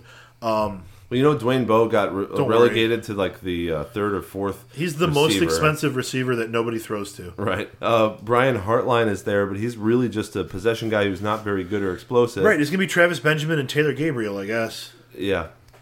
So there's that. If you want to mess with Cleveland. Okay, so you called him a fluke. And to clarify, I'm not saying Julio Jones is not going to do well if you don't pick him. But if he's overachieving at the level he's already projected for, that means if he continues to overachieve at that level, that he would probably be maybe one of the best receivers that has ever played. So you're never game. going to get him off of someone's team to trade for them. He's going to be his value is sky high. Yeah, but right you're now. just saying he's going to return back to his regular projections. He's not going to get 30 points a game. No, I think he certainly could more than anyone else. I just, don't think he belongs on that. Like, one of these things is not like the other. One of them is a proven guy that's being drafted in the first round. The other guys, might hit, we're not necessarily there yet. Well, just to clarify again, this is not about guys. He just overachieves so much yes, that he belongs on that list. right. And I get that. It's a It's a statistical percentage thing. of their projection based Sure. on what they actually got. And Julio Jones is probably 100%. Tight ends: Austin Seferian-Jenkins, Tampa Bay; Tyler Eifert, or is it Eifert? Is it Eifert or Eifert? Now that we're pronouncing everyone's names correctly. I don't know. I mean, maybe his mom needs to call us and let us know. All right, Miss Eifert, if you're around, please give us a call. Miss Eifert. Tyler Eifert, Cincinnati; Rob Gronkowski, New England; and Travis Kelce, Kansas City. So It's Rob Gronkowski. It's a long O. They're Swedish. Got it. So one of these players is going to continue with this upward trend and overachievement, and the other guy that you're going to pick is a fluke on this list and will not continue to perform at this level. Who are they? Well, Rob Gronkowski is the guy that is always going to overachieve until he breaks a bone. But you're looking at it wrong. Well, then don't put Rob Gronkowski on this You list. don't understand how this is working. Let me break it down to you. I understand exactly how There this is a working. projection, and then there is their actual points. Right. Regardless of how good the player is, if they overperform, they're on the list. Right. Right. I know that. So if you think that Rob Gronkowski will continue to overperform his projection every week, then he's the guy. He's the most likely one to do that. I don't think so. Oh, that's fine. We can disagree. Overachieving. Look, Rob Gronkowski already has a history of being great. So in order for him to overachieve, he'll have to score 3 touchdowns a game. I think that he can easily have a 20 touchdown year. And that's not 3 touchdowns a game, but a 20 touchdown year is overachieving. Okay. I think of all these guys, he is the most likely one to overachieve throughout the whole year. Even though the standards set on Gronkowski are so high, he is most likely to achieve the standards put on him. He's obviously not in this category. He's obviously not a fluke, but he's also obviously not the most likely to overachieve, considering how high his standards already are. Just because, I'm saying despite that, it's not true. He still is. Just because he had this really big game, half the time Gronk gets a touchdown and 80 yards, and that's great. That's wonderful. That's fantastic. But it's not amazing. It's not like overachieving. Look, that's just regular Gronk. Jenkins has Winston throwing to him. Eifert has Dalton. Kelsey has Alex Smith. Gronkowski has fucking Tom Brady. Okay. I didn't intercede in the other ones. I just think that Kelsey is the obvious candidate here to continue to overachieve because Kelsey. Apparently, I got it wrong, ladies and gentlemen. because that's the only other target that he throws to. Alex Smith throws to Kelsey and Jamal Charles, right? Tom Brady throws to Rob Gronkowski and then the rest of the team. Yes, but Alex Smith doesn't throw to the rest of the team. The rest of the team is Jamal Charles in that situation. Okay, well, fair enough. All right, okay, so I think we can both agree that both Gronkowski and Kelsey are going to be 1 and 2 the rest of the year for the most part. Right? Well, I don't know about that. I mean, I'm not. That's not. None of that is what I'm saying here. I don't care. I'm not saying these 4 guys are going to be 1 through 4. I'm not saying Gronk and Kelsey are going to be 1 and 2. I'm just saying this game in week 1 they overachieved, right, based on their projections. So which one will continue to overachieve throughout the year? And you think it's Gronk. If it's Gronk, that'll make Gronkowski the best tight end ever play in the NFL. That's fine if that's what you think. Pretty sure that he's going to be. I think he'll go back to his average, and his average is huge. Right. I think Kelsey will continue to overperform because his average was already low. He's pulling his average up pretty quick. Yes, but his current projection for games is not that high. That's the point. All right. Where are these projections sourced? Well, okay. We'll talk about this off the air. That's inconsequential. This is just sort of an average, thing based on the ECR at Fantasy Pros. Okay. Doesn't matter. Point is, we both think Gronk and Kelsey will do well. We didn't really pick a fluke out of these guys. I assume that if there's a fluke, that you'll probably say that is Tampa Bay. I would think Eifert would be the fluke. Now, I forgot number 2 targets, so you don't think he's going to continue to get those sort of number 2 targets on that team? I think that there are a lot more, they really like Jeremy Hill and AJ Green more than they like Eifert. Jeremy Hill? Yeah. Not to throw to, but just to run the offense through. Well, of course. And that's going to lose, opportunities for the tight end. Number 2 passing target. That's where he's looking at here, so... I mean, if you have a guy like Dalton who throws for... He had 9 catches. I don't think that's gonna keep up. Okay. So no more Eifert. So that means Austin Seferian-Jenkins is a guy who will probably still continue to get a lot of work on that Tampa Bay offense. Yeah. I mean, Mike Evans was out last week, so that helped him, obviously. But Jameis Winston is a young guy. He's going to probably stick with what works for him, even though not much worked for him last week. But, we'll see what happens. In other news, the Titans are probably going to win next week because they play Cleveland. And they're going to be 2-0 and leading the AFC South. Way to go. That's interesting. Mariota. So Thursday game, we have the Broncos versus Chiefs. And would you tell me one guy who you think out of that group of fantasy players could be a guy that sort of shines, that hasn't been, the spotlight's not currently on him?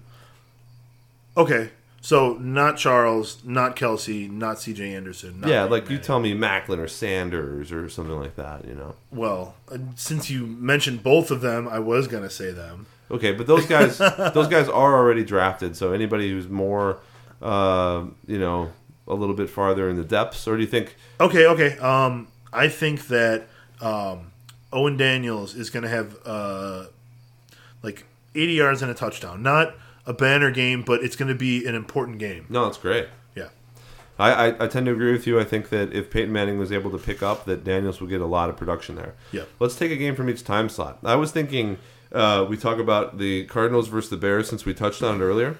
It looks like all the Bears receivers are healthy. again, and with the exception of Kevin White. They were probably always healthy. They just didn't want to tell us. Yeah, I mean, maybe. John Fox is Bill Belichick, I guess. So you've got Alshon Jeffrey, who did okay. Martellus Bennett, who did pretty well. Forte, who did well. Who on the Bears can be outstanding, or does Arizona just kind of shut out that offense? And who on Arizona can be outstanding? Is that a guy you'd expect, like John Brown? Also, is John Brown now the guy we're expecting to be outstanding? Yes, I think so. Okay. Also, I want to know about Michael Floyd. Is he coming back at all, ever, or is he just done now? I think Michael Floyd is the odd man out for sure. John Brown is clearly one of Carson Palmer's favorites. He would be an idiot to write off Larry Fitzgerald, and so Malcolm Floyd's the odd man out. Idiot. So I think that on the Bears, the only person who can really be great is Matt Forte. And I don't care if he's playing the best defense in the league or the worst. He can still have a really good game. But, I mean, there's no one else on the Bears right now. Alshon Jeffrey, you've always said it, he needs a second guy there. I think you're right. I think he'll turn into someone who can catch 6 or 7 passes per game on the regular basis, but is no longer going to be getting those 200-yard games. Yeah, he can't break away because he needs another guy to take away the number one corner. Right. He needs someone to... Or, I mean, he could be the number one guy, but he needs a second threat to fill the Alshon Jeffrey role, if you will. Yeah, it was just a slot. They need someone to spread the field a little bit. Brandon Marshall went from a team that had that to another team that has that in Eric Decker. So that's why his production, kept up. Hey, Marshall should be good this year. That's what I've been saying. Yeah. I like the Bears fans are split in half. It's like half people think Marshall, wow, he's going to be good. Why'd the They're Bears still get bigger good? than most of the fans, too. And the other half people are like, Marshall's terrible. He's awful. He's never going to be good again. Oh, you know what? That little part of the Bears fan in me still does that. I was in the grocery store parking lot on Sunday morning, and a little kid walked by with a Brandon Marshall jersey, and I'm thinking to myself, Dad, you better get that kid a better jersey. He's still a great receiver, the best receiver the Bears have ever had. Yeah, and the best quarterback the Bears have ever had, too. And they didn't do very well. And it's like the third best running back the Bears have ever had. Maybe the second now. Let's see if we can touch on a couple. So, looking at the Falcons at the Giants, okay. Do you think that the Giants' offense will be a little bit better here? Does Shane Vereen have a good impact against the Falcons? Was the Falcons' defense really, really good against the Eagles? Because I saw them, performing. Well, I shouldn't say that. They were really good against the Eagles, at least for about the first half of the game.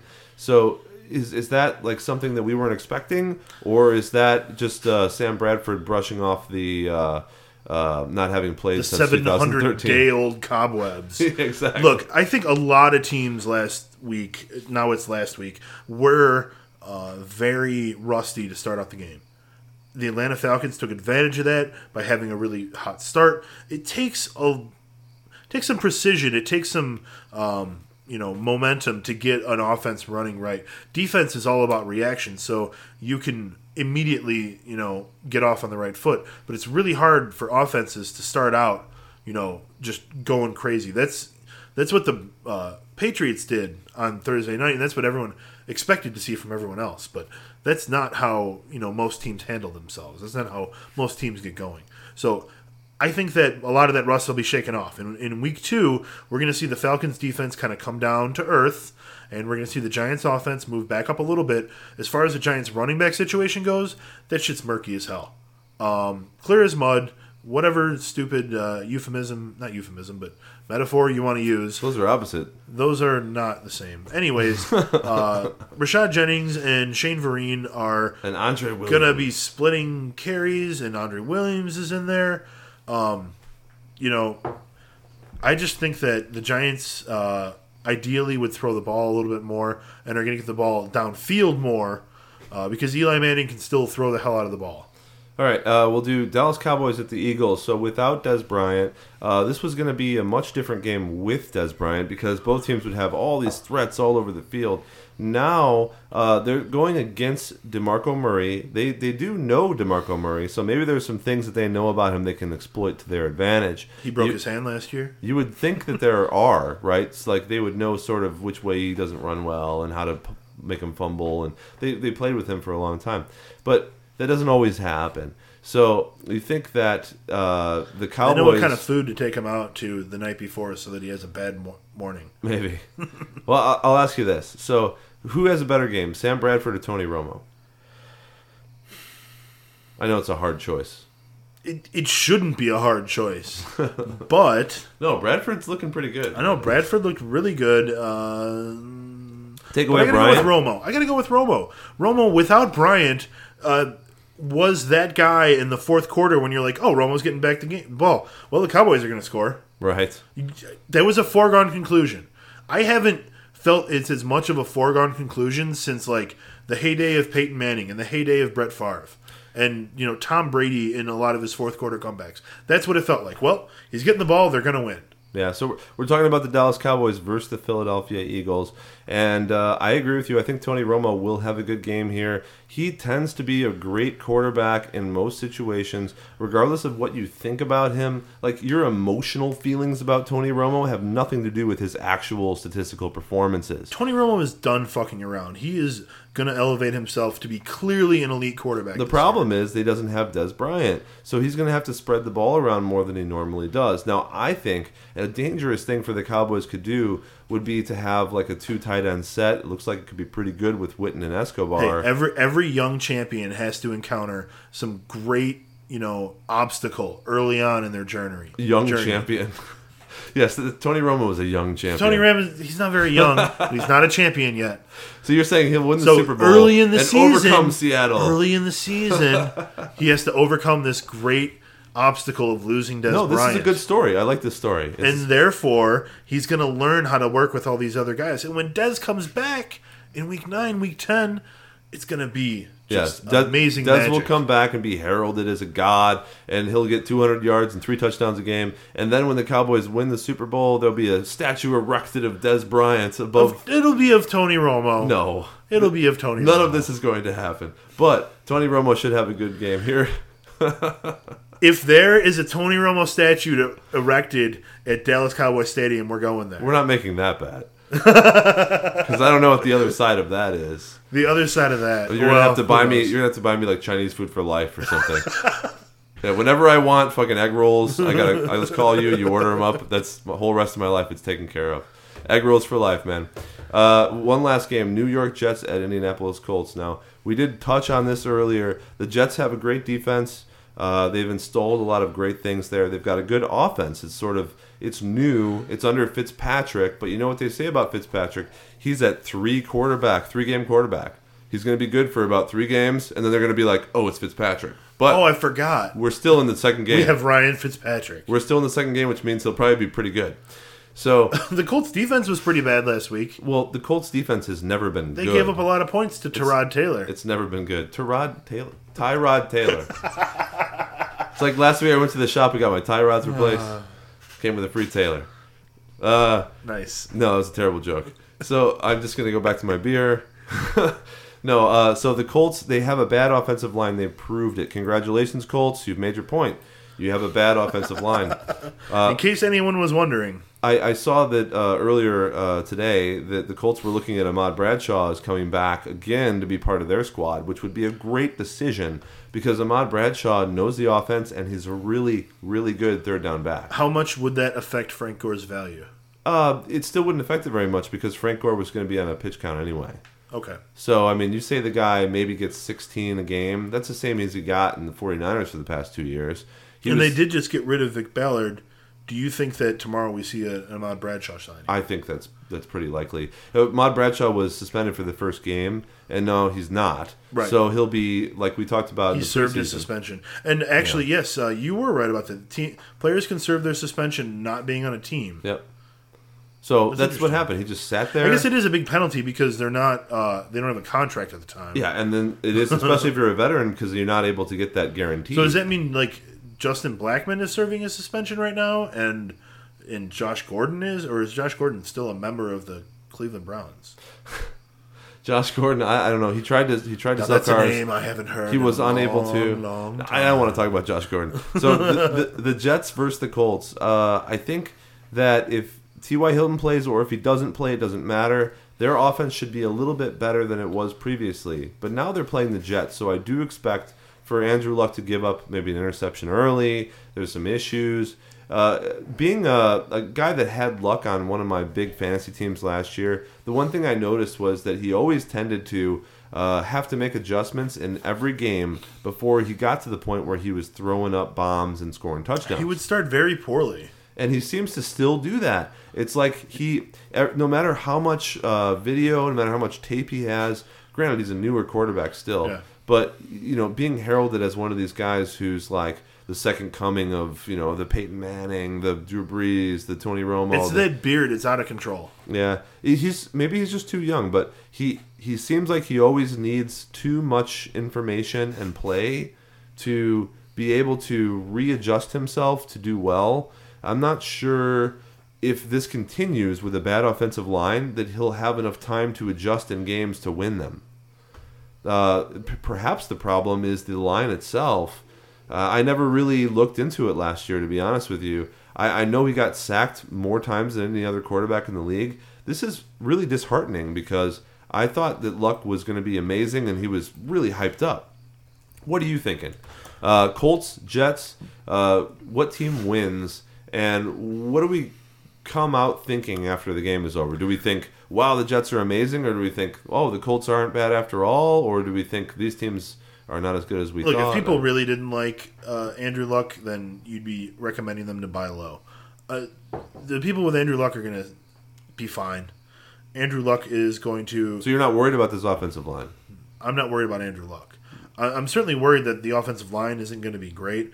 But at the same time, he may have had the most sacks last year, but his sack percentage, the amount of times he dropped back for a pass, was only 4.2%. So it's not like crazy. He's still getting a lot of his passes off.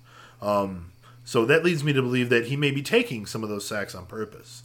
That being said, that game for the Colts is a throwaway. Burn the tape. Start fresh this week. They have one more. They start at home against the Jets. So he has not a very good history against the Jets. 280 yards, no touchdowns, 2 picks. But I expect him to have a traditional start slow, pick it up, win the game in the second half. Okay, well, that could certainly happen here. I'd like to thank everybody for listening. Anything else you want to add in the show before we wrap it up? No, I think I can't wait for week 2. Oh, well, that's a nice sentiment, Jason. I think there's rainbows and there's kitties and things like meowing and playing everywhere. Yeah, you know me, I fucking love cats. It's just wonderful. Well, thanks for tuning into the Drink 5 Network's broadcast of the Fantasy Football Podcast. Drink5.com is our website, and you can check out our rankings at Fantasy Pros on a weekly basis. We're about to come out with our Week 2 rankings tomorrow, so please stay tuned. And if you guys want to check in with us next week and chat in the chat room, have any lineup questions or burning issues on your mind, please bring them up. It's Mixlr.com, Mixlr.com/Drink5, where you can find us at 9 o'clock p.m. Central Time on Tuesdays.